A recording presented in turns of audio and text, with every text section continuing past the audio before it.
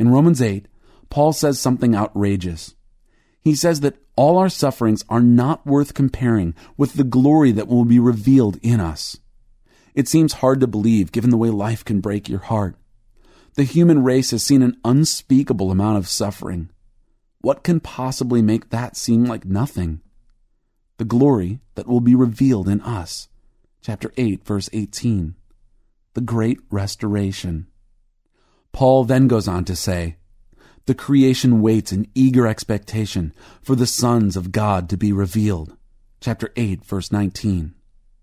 The release of a fully restored creation is being more or less held back, waiting upon our restoration. Why? Because only then can we handle it. Only when we ourselves have been restored can we take our place again as the kings and queens of creation. Or did you not know? The day is coming when Christ will appoint you as one of his regents over his great and beautiful universe. This has been his plan all along. When the Son of Man comes in his glory, and all the angels with him, he will sit on his throne in heavenly glory. All the nations will be gathered before him, and he will separate the people one from another, as a shepherd separates the sheep from the goats. He will put the sheep on his right, and the goats on his left.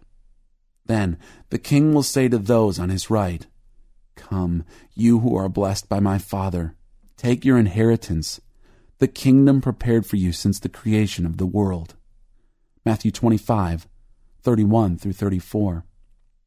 Who then is the faithful and wise servant, whom the master has put in charge of the servants in his household, to give them their food at the proper time? It will be good for that servant whose master finds him doing so when he returns. I tell you the truth, he will put him in charge of all of his possessions. Matthew 24, 45 through 47. And they will reign forever and ever.